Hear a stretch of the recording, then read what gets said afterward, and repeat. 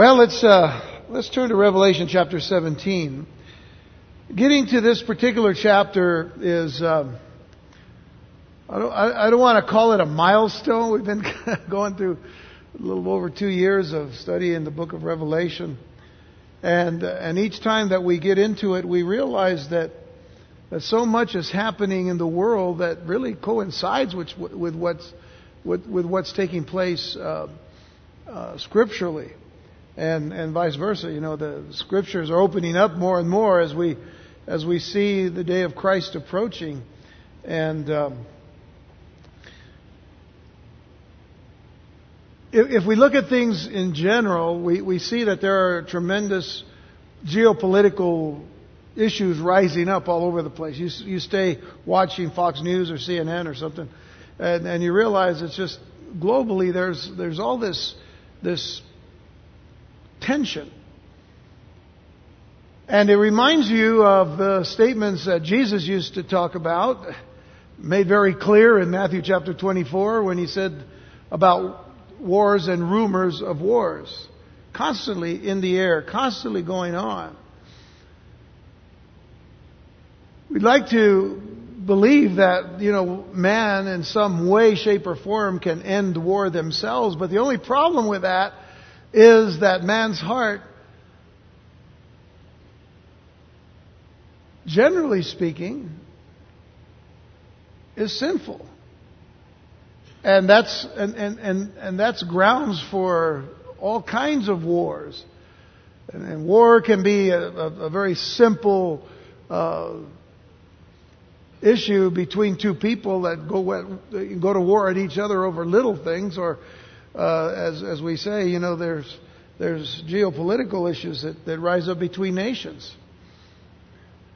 Nation will rise against nation, kingdom against kingdom, peoples against people, or peoples, and so the issues are pretty clear. That before anyone could figure out what's going on in the world, Jesus already made it very clear what's going to be happening in the times in which we're living. And so it isn't so much as if he had some uncanny thing or knowledge. I mean, he's God. He was then, he is now. And I say that because he said, I'm going away, but I'm going to come again. I'm going to receive you to myself. That's speaking to the church, speaking to the body of Christ.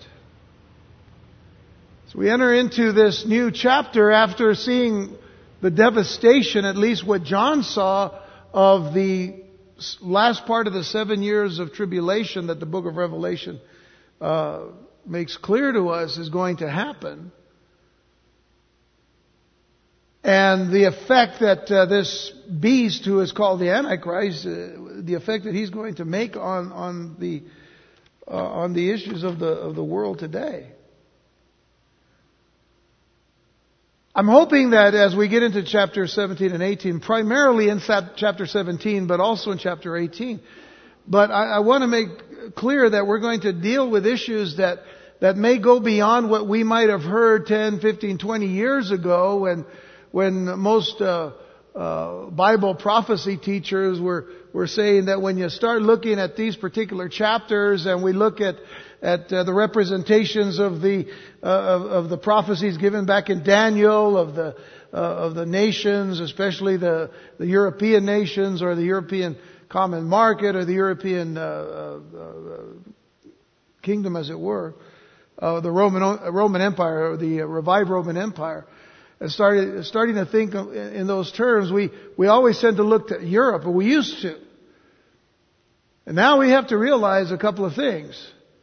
The rise of Islam has changed a lot of what's going on as far as what is the stronger effect upon the world politically. And not only that, but what a revived Roman Empire would really look like. Now, I made reference about this a long, long time ago. I'd say a few months ago. It seems like a long time ago. But I made reference to the fact that if you looked at the Roman Empire and what it was in the days of John, you would realize that much of the Roman Empire was made up of those who lived in the Arab nations. So there's that connection. And then when you hear about what the threat is to Israel, because Israel now is a nation again, why then are we so concerned about that? Because God said, I'm going to restore these people, and I'm going to take those 7 years to give them that last 7 years of discipline, as it were, but chastisement, because there's 7 years that are missing in the time period that's given to us in the book of Daniel about the 70 years of the judgment upon Israel before Jesus returns. So, with that happening and Israel in the land again, then we have to determine that all the nations that are coming against Israel are not just nations randomly, but the nations surrounding Israel, and in particular the nations of the north, as it says, north of Israel. Well, if we think that it's only Russia, or as it were years ago before the Soviet Union was dismantled and then it became the Confederacy of Russian States or whatever, we used to say, oh no, it's all Russia, it's this communistic Russia that's going to come down. Yeah, well, it was north. But now when you look at the map today, you see that north, every nation north of Israel, as close as Syria and Lebanon, go above or beyond that, Turkey. One of the great influences. We're going to talk a lot about Turkey later. Now I'm not talking about the bird, I'm talking about the nation. We're going to talk about Turkey because of its influence right now in world politics. Not only that, but all of the southern nations in Russia, or what is considered Russia, or Russia confederacies or whatever, or that used to be part of the Soviet Union. Any nation that ends in the STAN letters, like Kyrgyzstan or Kazakhstan, these are primarily Islamic nations. So we see now the influence of Islam in this geopolitical world kind of boiling pot that we have. So we're going to be dealing with these things. I'm just kind of presenting this so that you can realize that it's going to take us a little time to kind of go through this, because I want to make sure that you get a full picture of what's going on. But remember this. This is yet to happen. These things are yet to happen. But we want to be able to present these particular prophecies as clearly tied into all of the prophecies that are given in the Old Testament, so that we realize that there is a continuity in scriptural, in prophetic scriptures. There is that it all just works together, hand in hand. It never contradicts itself. So we can say very clearly that the prophetic scriptures are consistent with each other.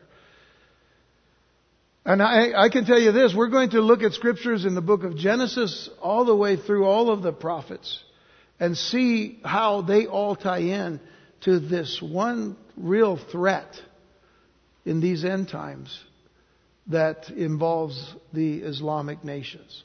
So, keeping that in mind, let's go to verse 1 of Revelation chapter 17. And let's look at the first 6 verses. We're only going to cover about 4 of the verses, and we're going to come back to some of them because we're going to start layer upon layer putting some stuff together in this chapter. It says, "Then one of the 7 angels who had the 7 bowls came and talked with me, saying," now remember that the 7 bowls were the last set of judgments that were to be poured out. I speak in the past tense, but we know that it's yet to be future, but it's how John has seen it. So there were 3 sets of judgments, beginning at the beginning of the 7-year period of tribulation. The seal judgments were open, and then the 7th seal was open, and that meant that the trumpet judgments would take place. So the trumpet judgments continue all the way through the 7th. The 7th trumpet judgment brings forth the bowl judgments. And each set seems to progressively get more intense and greater in scope as far as the judgments are concerned upon the world. It says, and one of the seven angels who had the seven bowls came and talked with me, saying to me, "Come, I will show you the judgment of the great harlot who sits on many waters." This is a new development here. The judgment of the great harlot who sits on many waters. Do we all know what a harlot is? For the most part, we do. I hope. If not, we'll explain it. With whom the kings of the earth committed fornication, and the inhabitants of the earth were made drunk with the wine of her fornication. Again, notice the past tense that is emphasized here is spoken as if it's already happened, yet we know that it hasn't. It has happened at least in what John has been given as far as revelation of what is to take place. So please understand that. With whom the kings of the earth committed fornication, that is, with a great harlot, and the inhabitants of the earth were made drunk with the wine of her fornication. So he carried me away in the Spirit into the wilderness. Now we're going to really focus upon this issue of the wilderness. The wilderness. So you might want to underline that word. We're going to come back to it a few times today as well as next time. He carried me away in the Spirit into the wilderness, and I saw a woman. Now he's seeing these things as he is being given this vision. And I saw a woman sitting on a scarlet beast, which was full of names of blasphemy, having 7 heads and 10 horns. Now we have seen a beast before that has 7 heads and 10 horns. We'll come back to that. The woman was arrayed in purple and scarlet, and adorned with gold and precious stones and pearls, having in her hand a golden cup full of abominations and the filthiness of her fornication. Abomination is just the worst kinds of wickedness, the worst kinds of evil that can be perpetuated upon anyone. And so there is going to be a judgment upon this and the filthiness of her fornication. And on her forehead a name was written, Mystery, Babylon the Great. Now I know a lot of times people say Mystery Babylon. Okay, well that's okay. But the idea is to say, here's a mystery, Babylon the Great. Now if you remember last week and the week prior to last week, we talked about the word great being used a lot. It was used a lot in chapter 16. And the idea of greatness is not so much greatness in the good sense, but great in the very large sense. Okay, so something is great being that it has some great scope to it. Mystery Babylon the Great, the mother of harlots and of the abominations of the earth. I saw the woman drunk with the blood of the saints and with the blood of the martyrs of Jesus. And when I saw her, I marveled with great amazement. Now, you can get a lot of pictures of what it might look like, but I mean, there's a beast with a woman on it with a cup. Now, in chapter 16, we were introduced to those 7 angels who would pour out the bowls of God's wrath, the final judgments upon the world and its inhabitants, the unrighteous and the ungodly earth dwellers who reject God and His mercies, who reject the cross, who reject Jesus Christ, because they love their sin and their flesh more than they would love the God who created them and the God who would save them. But in chapters 17 and 18 we find this new parenthetical passage. In other words, this is kind of a parenthesis to some other things that are yet to happen. And it gives greater details here of the 7-year tribulation period, particularly the last half of that period that we know as the Great Tribulation. So the 7 years, and this again is just review, but the 7 years themselves are called the tribulation period. But beginning at the 3.5 year point toward the end, that is now called the Great Tribulation, because the tribulation, the judgments have gotten greater and more intense. Now these chapters are dedicated to describing Babylon's destruction in 2 forms. Now before we go on, remember this. We've been talking about the river Euphrates. We've seen the mention of the river Euphrates. And I said last time that there's really no way that we can actually put the river Euphrates into prophetic literature or language without it really being literal. How do you make it a metaphor or whatever? I mean, today, like some people would say, well, there is no real Israel anymore, so, we don't support the nation of Israel, and so we're going to, support the plight of the Palestinians because we believe that the Israelis are the aggressors and whatnot, and they're just totally messed up. And I honestly believe that Satan has blinded a lot of people to that. Because they're not realizing when God speaks of Israel, He's not speaking of the church. He's speaking of Israel. And He's not done with them yet, see. We talk a lot about that. But here's the thing. We talk about the river Euphrates and the importance of that. And we've made some of those issues clear already. So if that is considered then to be literal, then so must this issue of Babylon.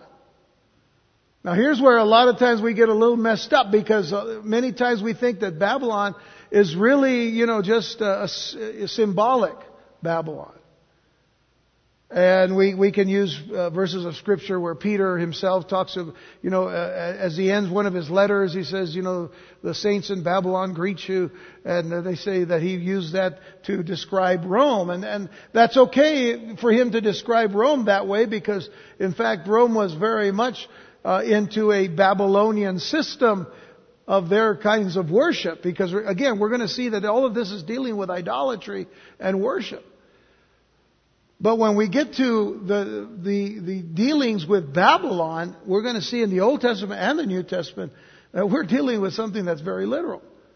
So, the religious Babylon, the destruction of Babylon is going to be in two forms. The destruction of the religious Babylon and the commercial Babylon. And both, by the way, will be tied together by Antichrist's political system, which is also referred to as Babylon. So at this point we are observing something that takes place, again, out of chronological sequence. We talked a little bit about that last week.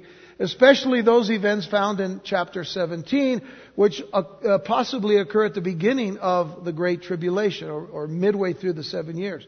Now this chapter here deals with the destruction, as I said, of religious Babylon, her judgment by God at the hand of the Antichrist. Yes, Babylon will be destroyed by the hand of Antichrist. And again, we'll see these things as we go along. But Babylon as a city, because it's a city.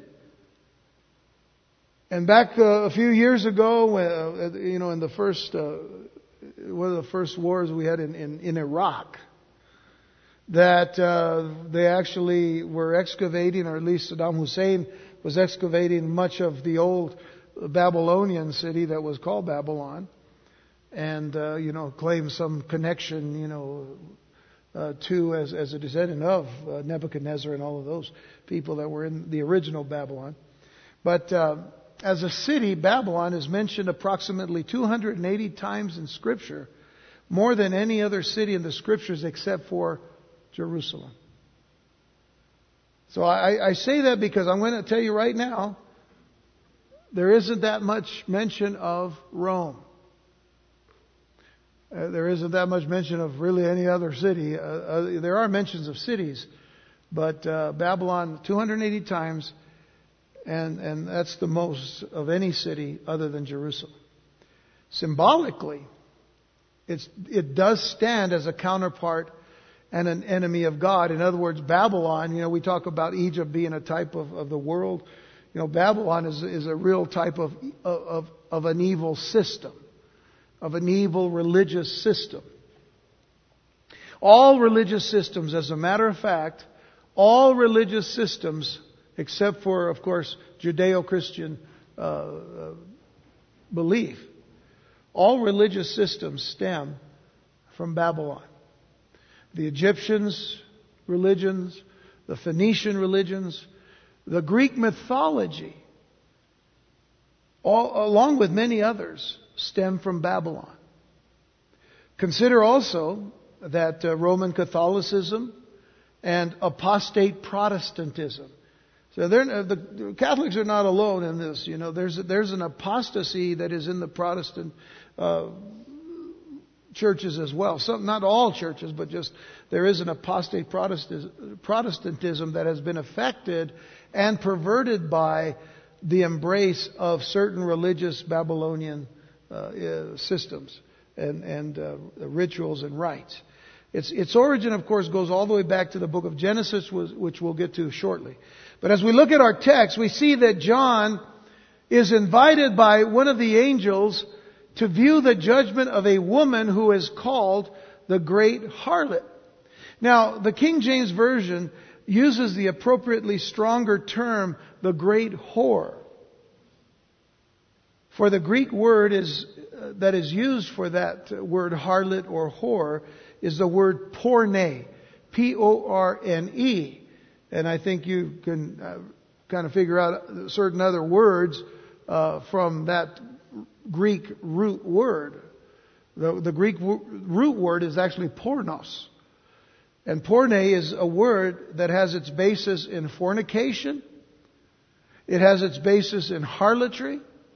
And is also associated with a Hebrew word. Though it doesn't sound the same, it is associated with this Hebrew word. The Hebrew word is kedeshah, which describes a woman that is consecrated or devoted to prostitution in connection with the abominable worship of Asherah or Astarte, which takes us back to the earliest Babylonian practices of idolatry that included temple or shrine prostitutes as part of their worship rituals.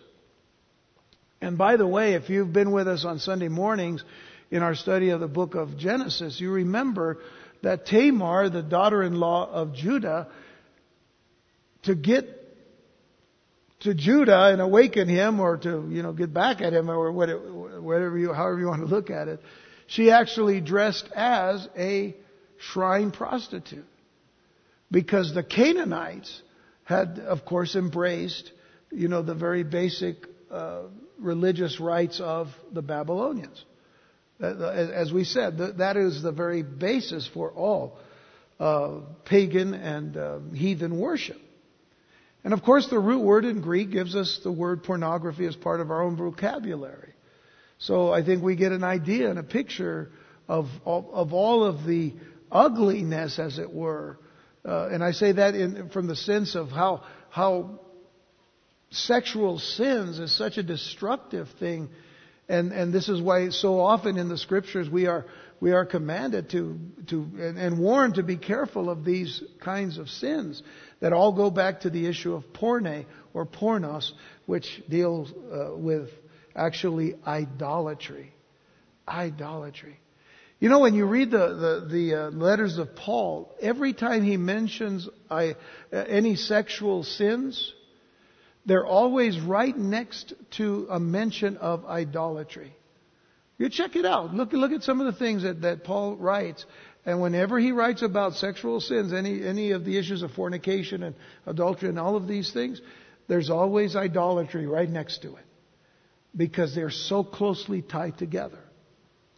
But what we find now in these first 6 verses is a real terrible picture of a wicked immorality and a spiritual prostitution of grave proportions. And the key of this chapter is found in verse 5. So let's go back and look at verse 5. Because it says of this woman, it says on her forehead a name was written. Mystery. Babylon the Great. The mother of harlots and of the abominations of the earth. In other words, she is the mother of harlots and the mother of the abominations of the earth. So let's take this first statement, mystery, Babylon the Great. Because God is wanting to lift the veil. Now, why would He lift the veil? Because He first calls it a mystery. And when you have a mystery that's going to be revealed, there has to be an unveiling. And God is wanting to lift the veil for all to see the abominable things that this woman represents. She is called the mother of harlots. Now, a harlot can be described as someone who provides an alternative to a legitimate relationship. In other words, an unlawful intimacy. An unlawful intimacy. And this woman is the mother of illegitimacy. She is the mother of harlotry. She is the mother of prostitution. In essence, not just the physical kind of prostitution, but the spiritual kind. That is the most focused point that we need to make here about the kind of harlotry and idolatry that is being described here. It is dealing with spiritual fornication, spiritual prostitution. And this is an abomination to God. So this term also denotes unfaithfulness. If you consider the sexual sins in the Scriptures that are mentioned, adultery, fornication, and the like, all of these are based upon unfaithfulness. Unfaithfulness. Spiritual harlotry, then, provides alternatives to a right relationship with the living and true God. You see, there is only one right relationship with God, not many. What does that sound like to you? How many times have you ever heard people say, there are many roads to God? Have we heard that? There are many ways to worship God. Oh, we can learn so much from other people. God says no. To the Jewish people, to the Israelites, to the very foundation of Israel, the name of Israel, or the people of Israel. You go back to Abraham, Isaac, and Jacob, even before the sons of Jacob come along to become the nation of Israel, they're already warned not to have relations with the Canaanite women. He wasn't saying don't have relationship with them until later on when you just decide you want to. He says don't do it.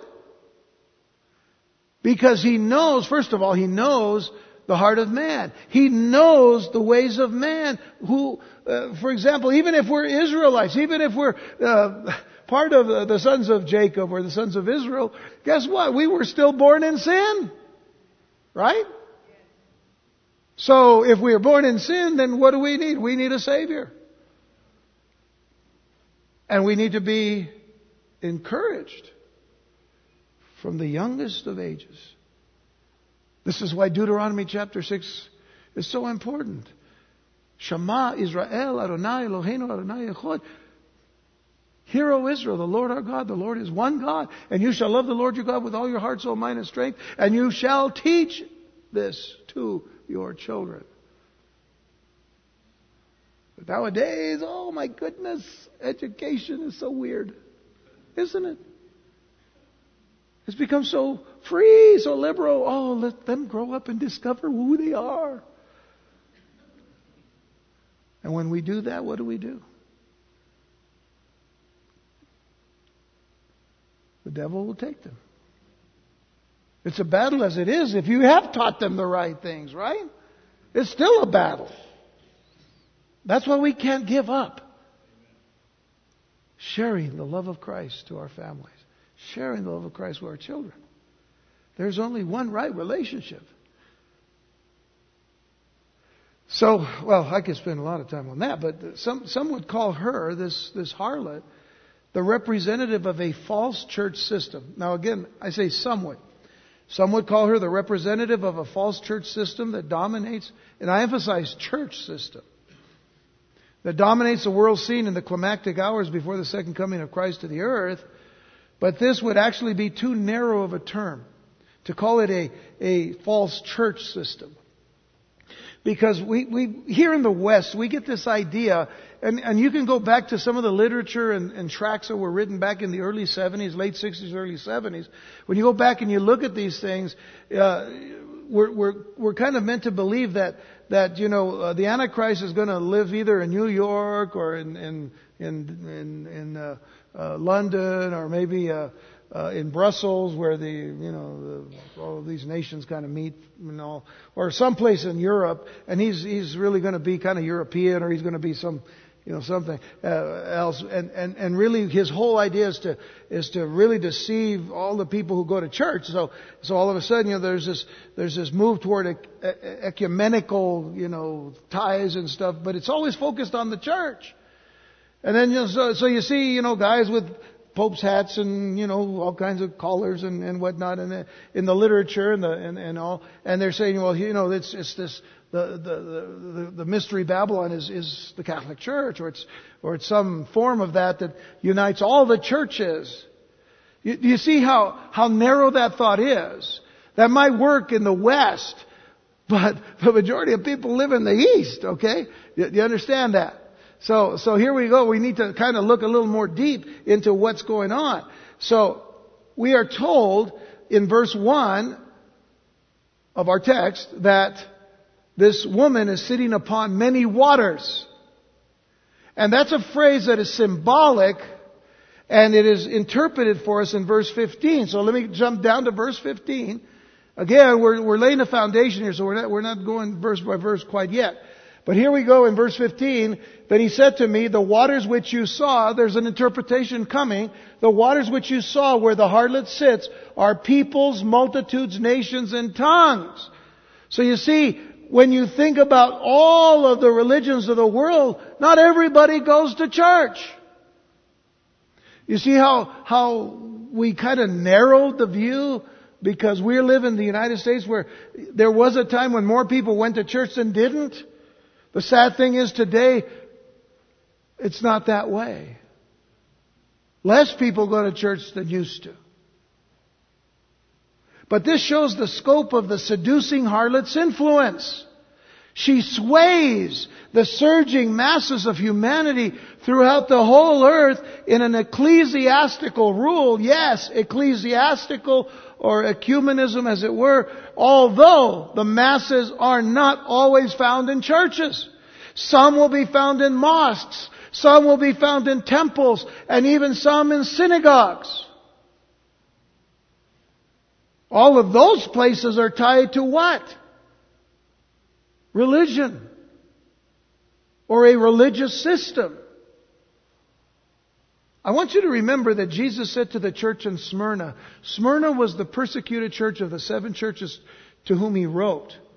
And to the church in Smyrna he wrote in Revelation 2 verse 9, I know your works, tribulation and poverty, but you are rich.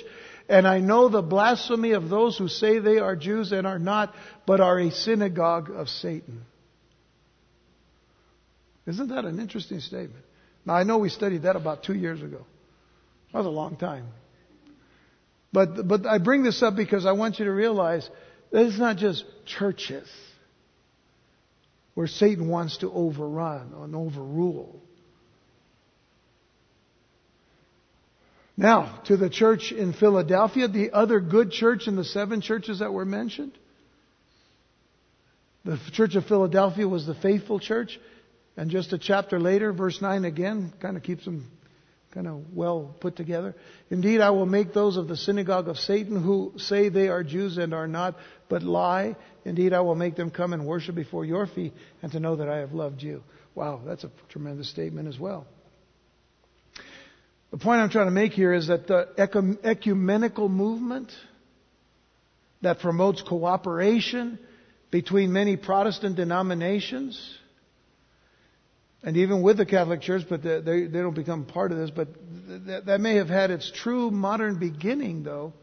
And I say modern beginning in 1948 with the establishment of the World Council of Churches. How many of you ever heard of the World Council of Churches?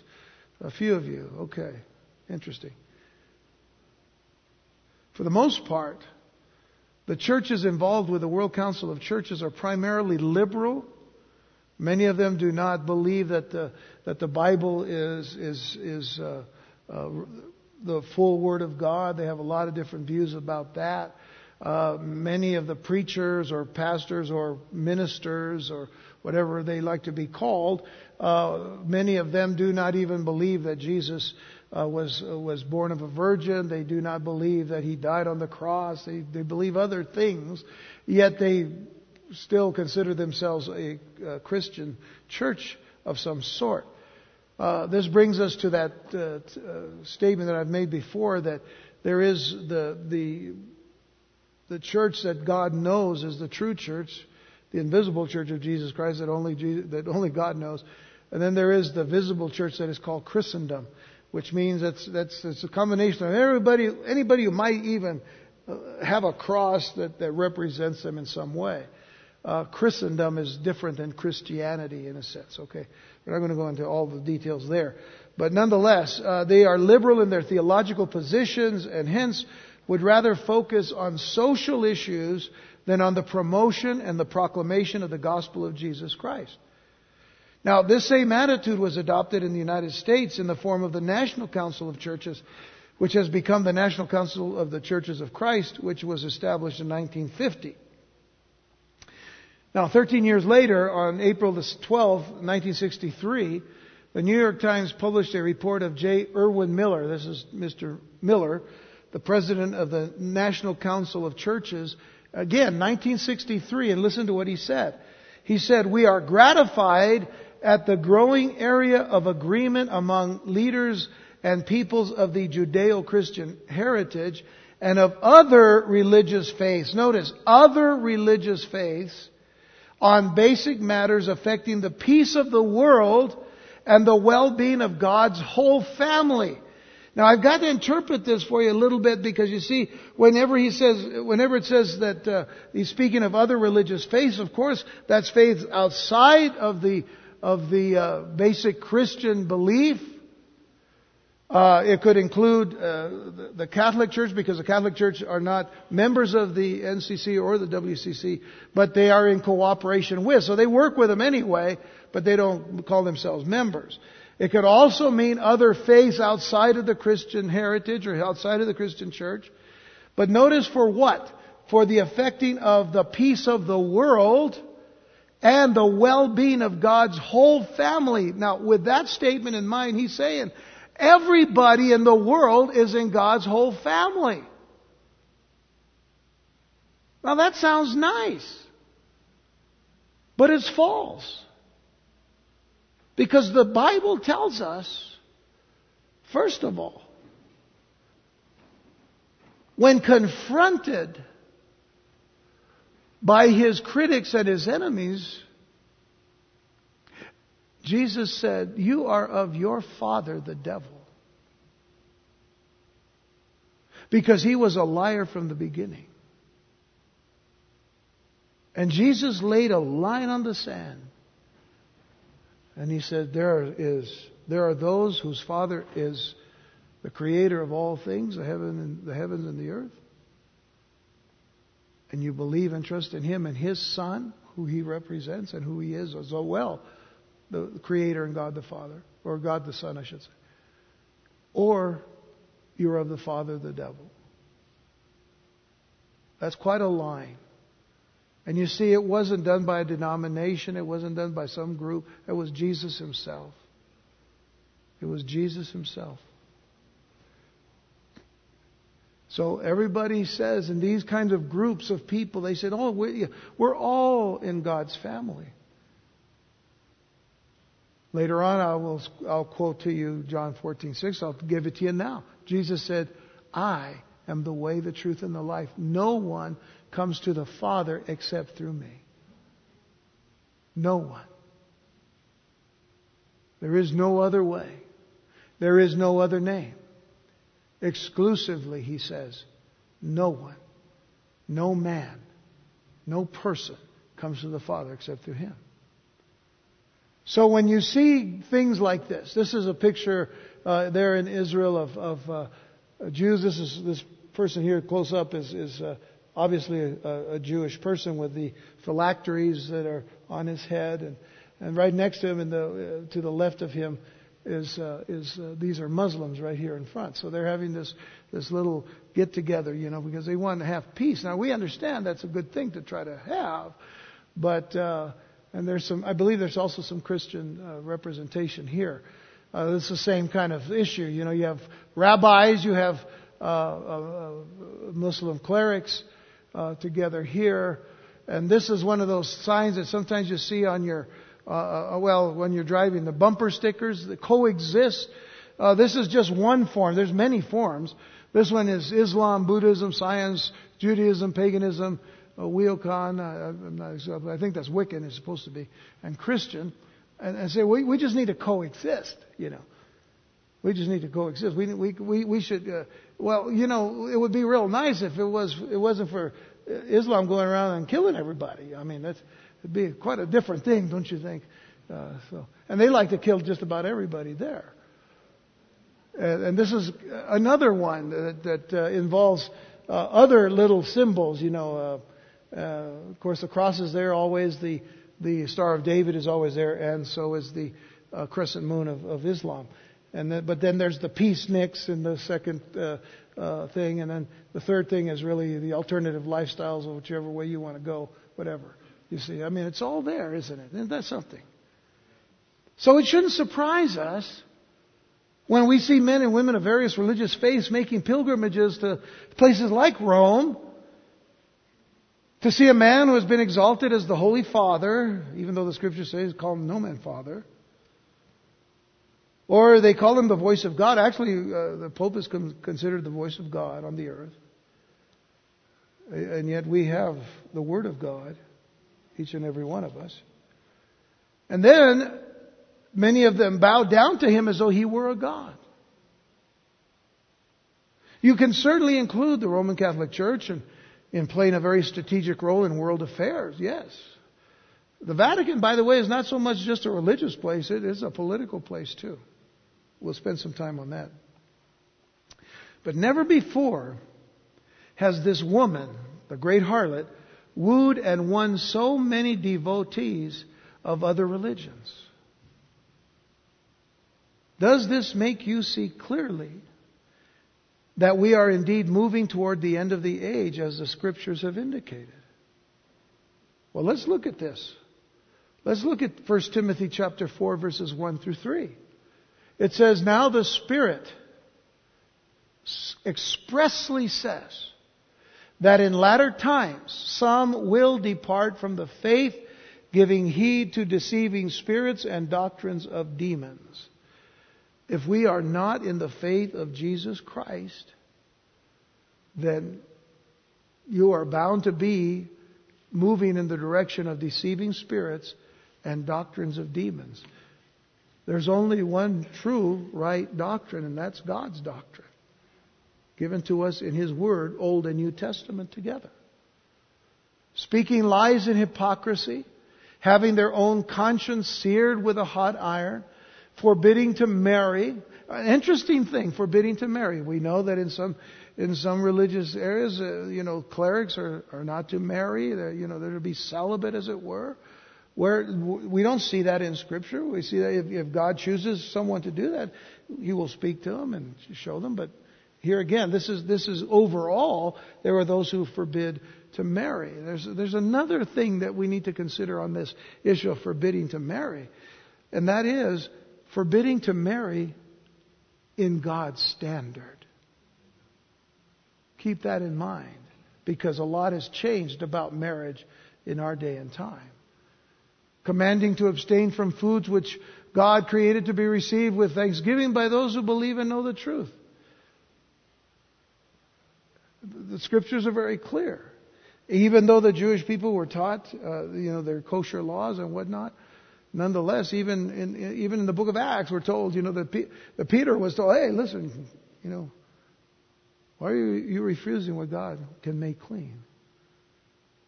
Even though they were unclean animals in that vision that he saw of all the animals and whatnot. But people, I remember there were days, that we couldn't eat certain things.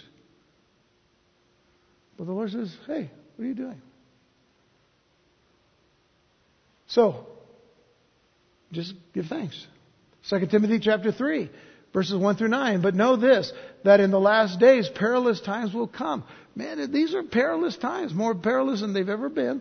"For men will be lovers of themselves, lovers of money, boasters, proud, blasphemers." Have you ever read some of the blogs, that people write today that just attack the church or attack Christianity or whatever. It's amazing. They just say all kinds of weird stuff. I can't repeat not even a word of it to you. Disobedient to parents, unthankful, unholy, unloving, unforgiving, slanders without self-control, brutal, despisers of good. Now, listen to this. Traitors, headstrong, haughty, lovers of pleasure rather than lovers of God, having a form of godliness. Look at this. Having a form of godliness, but denying its power. In essence, it's denying the true power of God. Because you're denying the true God. And it says, from such people turn away. A form of godliness. All these religions, all these religious leaders, all these religious ideas, all these philosophies, all these things have a form of godliness. But they deny the true power. For of this sort are those who creep into households. Nowadays, that's pretty easy with TV. A lot of people creeping into your houses on TV. And make captives of gullible women loaded down with sins, led away by various lusts. I guess that must be novelas, I don't know. Always learning and never able to come to the knowledge of the truth. Now, as Jannes and Jambres resisted Moses, now these were considered in Hebrew tradition, these were the magicians of Pharaoh during the time of Moses. Now, as Jannes and Jambres resisted Moses, so do these also resist the truth. Men of corrupt minds, disapproved concerning the faith, but they will progress no further, for their folly will be manifest to all, as theirs also was. So there's going to be a time when all of these religions that seem to all really work away from and against the true and living God, it'll all be revealed. Now there's one other verse, and that's in James chapter 4 verse 4. It says adulterers and adulteresses. Now he's not talking about those really that are adulterers and adulteresses in the physical sense. He's talking about spiritual here. He says, do you not know that friendship with the world is enmity with God, or hostility with God? To be friends with the world, to join hand in hand, let's sing for peace, or let's drink Coca-Cola and we'll be now friends, whatever. He says, whoever therefore wants to be a friend of the world makes himself an enemy of God. And we have to realize that whatever religion is not based upon the Word of God, truly based upon the Word of God, is in fact hostile toward God, hostile toward the truth. As I said, those who hold the issues like they don't believe in the virgin birth of Christ, they don't believe in the fact that He rose again from the dead. Some people just think that it sounds good just to make you feel good. This is how they see these things. So this is what God considers as an abomination. Which leads us to the next statement in our text concerning the mother of harlots. She's also the mother of abominations of the earth. The Lord blames, and listen carefully to what I'm going to say here. The Lord blames the blood of the saints and martyrs and the evil and wickedness of the world throughout all of history. He blames it all upon the Babylonian harlot. That is why she's called the mother of the abominations of the earth. So the blood of the saints that was spilled, the blood of the martyrs, it's the Babylonian religious system. The evil, the wickedness of the world throughout all of history. I mean, it just goes right back to Genesis chapter 10, as we'll see in just a moment. But the origins of this great harlot can be traced all the way back to the time of Nimrod. And again, Genesis chapter 10 verses 8 through 10, let's go back and re-meet Nimrod. Cush begot Nimrod. He began to be a mighty one on the earth. And the implication of that statement is that he began to be a mighty one on his own, for his own sake. Recognized then as someone who is not to be messed with. He was a mighty hunter before the Lord. People would say that that has to do with hunting as far as animals. But in fact, the whole statement in verse 9, he was a mighty hunter before the Lord. Therefore it is said, like Nimrod, the mighty hunter before the Lord, literally means that he was a mighty hunter who was antagonistic against and toward the Lord. We did a lot of study of that a long, long time ago. Really a long time ago, when we were early chapters of Genesis. But it was from this, you see. And the next verse it says, and the beginning of the kingdom was Bab-el, B-A-B, kind of, if you want to put a little dash between B-A-B and E-L, Bab-el, Erech, Akkad, and Calneh in the land of Shinar. Nimrod built the city of Bab-el, which means gateway to God. Gateway to God. Which God? That's the question. Because his intention was to create a religious system of his own, as suggested to us in Genesis 11. So you go to the next chapter, it says, now the whole earth had one language and one speech. And it came to pass, as they journeyed from the east, that they found a plain in the land of Shinar, and they dwelt there. And then they said to one another, come, let us make bricks and bake them thoroughly. Please underline that verse or that phrase that says they made bricks and baked them thoroughly. They had brick for stone, notice, in the place of stone, which is usually what God told us to build with, they made their own bricks. So that should be significant. And they had asphalt for mortar. Another invention of man, as it were. And they said, come, let us build ourselves a city and a tower whose top is in the heavens. Let us make a name for ourselves. Notice, a name for ourselves, lest we be scattered abroad over the face of the whole earth. We like it here. We're going to make a name for ourselves. I don't care what God says. We're going to do it our way. If they had had any iTunes, they would have had Frank Sinatra doing their song, their theme song. I did it my way. But the Lord came down to see the city and the tower which the sons of men had built. And the Lord said, indeed, the people are one and they all have one language. And this is what they begin to do. Now, nothing that they propose to do will be withheld from them. They're going to do what they want to do. And they're going to go to the greatest of lengths to get it done. Come, let us go down and there confuse their language, that they may not understand one another's speech. So the Lord scattered them abroad from there over the face of all the earth, and they ceased building the city. And therefore its name is called Babel. You'll notice the emphasis now is in the full word, Babel, because there the Lord confused the language of all the earth. And from there the Lord scattered them abroad over the face of the earth.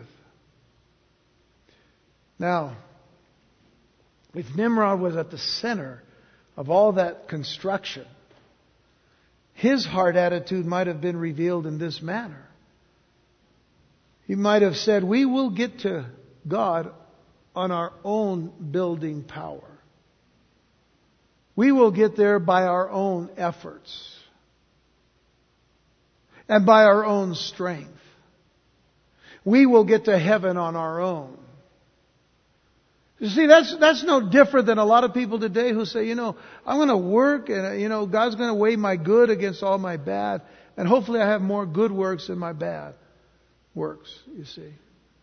And nowhere do we see that in Scripture to be the way to get to heaven. Nowhere. It's not like some people think. It's a misconception to think, well, that must be Old Testament, because in the New Testament it's by grace, but in the Old Testament you had to work for it. No. It's by grace. It's always been. It's by grace. By faith alone. By trust. I've always considered that man's efforts in building against God's will in anything is symbolically represented, as we said, by the use of the brick and the mortar, because remember that when God builds, He uses stone, which He Himself made. And so they went from Babel, gateway to God, to Babel, which means confusion. And yet they had no fear of God. See, and this is the other problem. They acted as if they did not fear God. And that's the great concern today in the church. That if we get away from the Word of God and the teaching of the Word of God, then it's going to be, pick and choose theology time.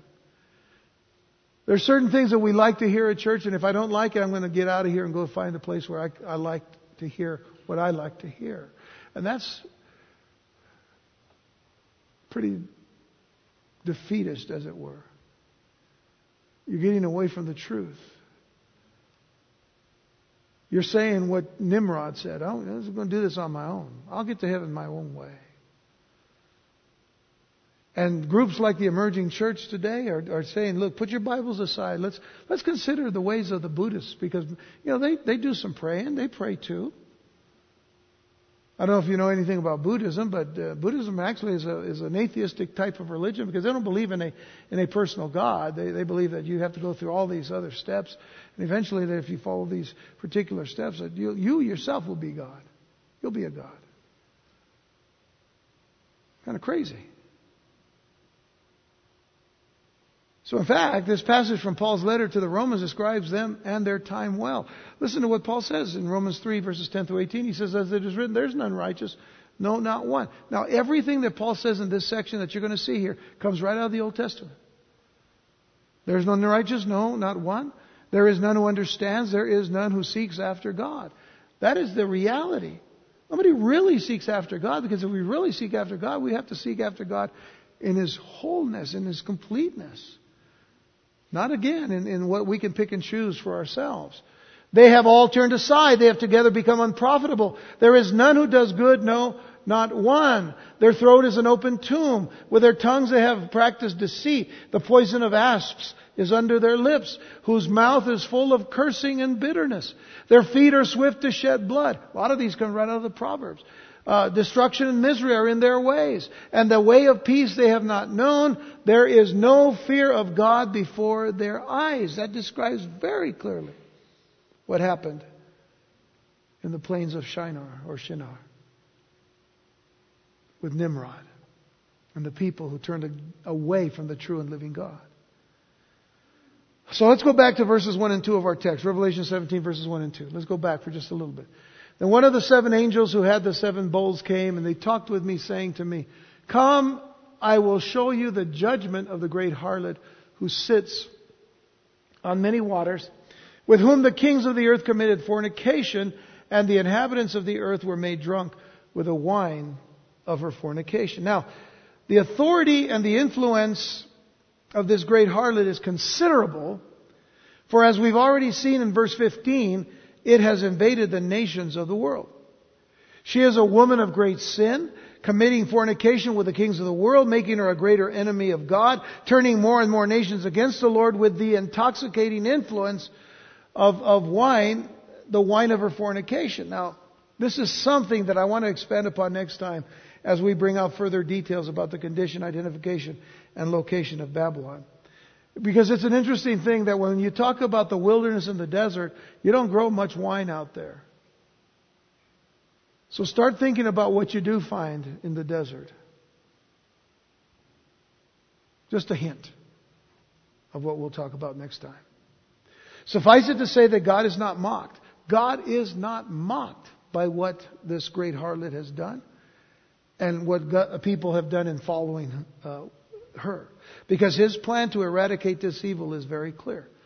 You remember back when we were reading Psalm 2, I should say, when we looked at Psalm 2, and the first part of it we saw, I think it was verses 1 through 3. And I want to bring this up to you very quickly, because it says, why do the nations rage, the people plot a vain thing? The kings of the earth are set themselves, and the rulers take counsel together against the Lord and against His Messiah, saying, let us break their bonds in pieces and cast away their cords from us. So that's this attitude of the nations in the last days, when we don't want any ties at all with God and His anointed, which means we don't want any ties with the true and living God and with Jesus Christ. So what is the most attacked religion today? I say religion or belief today. Well, it's Christianity. It's true Christianity. It's the cross. It's the Word of God. It's Jesus. It's Messiah. So what is the answer? See, God says, He who sits in the heavens shall laugh.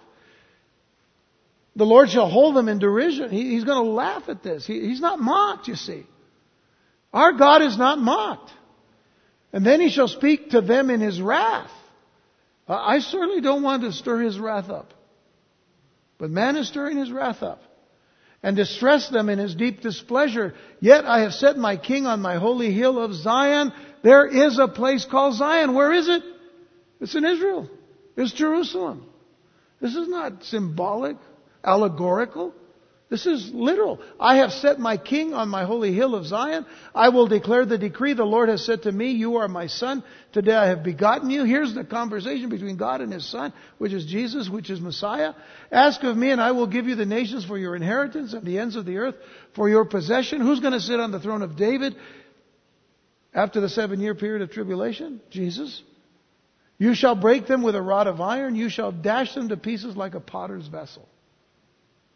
Well, that's pretty clear that God is not mocked. For whatsoever a man soweth, that shall he also reap.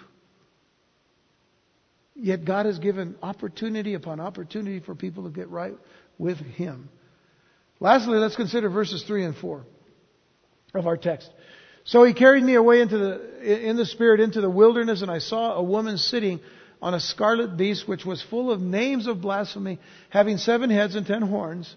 And the woman was arrayed in purple and scarlet, and adorned with gold and precious stones and pearls, having in her hand a golden cup full of abominations and the filthiness of her fornication. Now, are we dealing with symbolism? Are we dealing with allegory? Or are we dealing with literals here? This is the reason why we're going to spend a lot of time on this yet. John is carried away in the Spirit into the wilderness, which can best be described as the desert. Certainly the wilderness does serve as a type of the emptiness and desolation throughout Scripture. But there is a lot of wilderness and desert in the reality of the geographical locations dealing with the Middle East and the surrounding nations and peoples who serve as Israel's enemies. As a matter of fact, when you look around that whole area, it's pretty much desert. You look at all of northern Africa, you look at all of the Middle East, Saudi Arabia, going even east into Iraq and Iran. There are some places that are higher up, just like in Israel. You know, you have the lowest point in the world at the Dead Sea, and then you go to other places, and near Mount Hermon, you have a place where it gets pretty cold up there. So, but most of it is desert. Nevertheless, the wilderness is a place of desolation and death. And this serves as a reminder that death is the environment of the harlot and the beast, not life. Death is their environment. See, our God is a God of life. Satan wants to be a God, but he's really just a proponent of death. Death came through him. The great harlot sitting on the beast is also an interesting picture. Because on the one hand, she is being supported by the political power which the Antichrist represents. But on the other hand, she dominates the beast, at least outwardly, directing him for a time. The scarlet beast, by the way, that we see in this passage is the same one described in Revelation 13, verse 1. It says, and I stood on the sand of the sea, and I saw a beast rising up out of the sea, having 7 heads and 10 horns, and on his horns 10 crowns, and on his head a blasphemous name. Now, we're going to tie all of this together as quick as we can in the next few weeks. But as we've seen before, he is directly related to Satan. What we see in verse 4 is the unlawful marriage, if you will, of politics and religion. a compromise that has to take place in some way and at some time. The colors that are mentioned in verse 4, purple and scarlet, are religious colors and denote a spiritual adultery. Outwardly and religiously appears to be joined to God, and yet it is an untrue relationship. So in Scripture, spiritual adultery is usually describing the apostasy of Israel, bearing the name of God, yet worshiping and serving other gods. And as we've already read, the church is warned against it. So in our next study, we will focus our attention on certain views that were standard positions a few years ago before the greater Islamic invasion and infusion into the nations of the world. And then consider more and more a more viable, a more viable position in the light of the current geopolitical climate. So until then, I want you to remember these two passages of Scripture, because we need to leave with the hope of the Word of God. It says, Jesus said to him, I am the way, the truth, and the life. And no one comes to the Father except through me. And lastly, in Acts chapter 4, verses 10 through 12, let it be known to you all and to all the people of Israel that by the name of Jesus Christ of Nazareth, whom you crucified, whom God raised from the dead, by him this man stands here before you whole. That was a man that was healed outside of the temple. This is the stone which was rejected by the builders, which has become the chief cornerstone, speaking of Jesus. Nor is there salvation in any other, for there is no other name under heaven given among men by which we must be saved. This is what we stand upon. This is our stand. This is our strength. This is our truth. But it is the whole truth and nothing but the truth. Because Jesus said that His Word will last forever. Let's pray.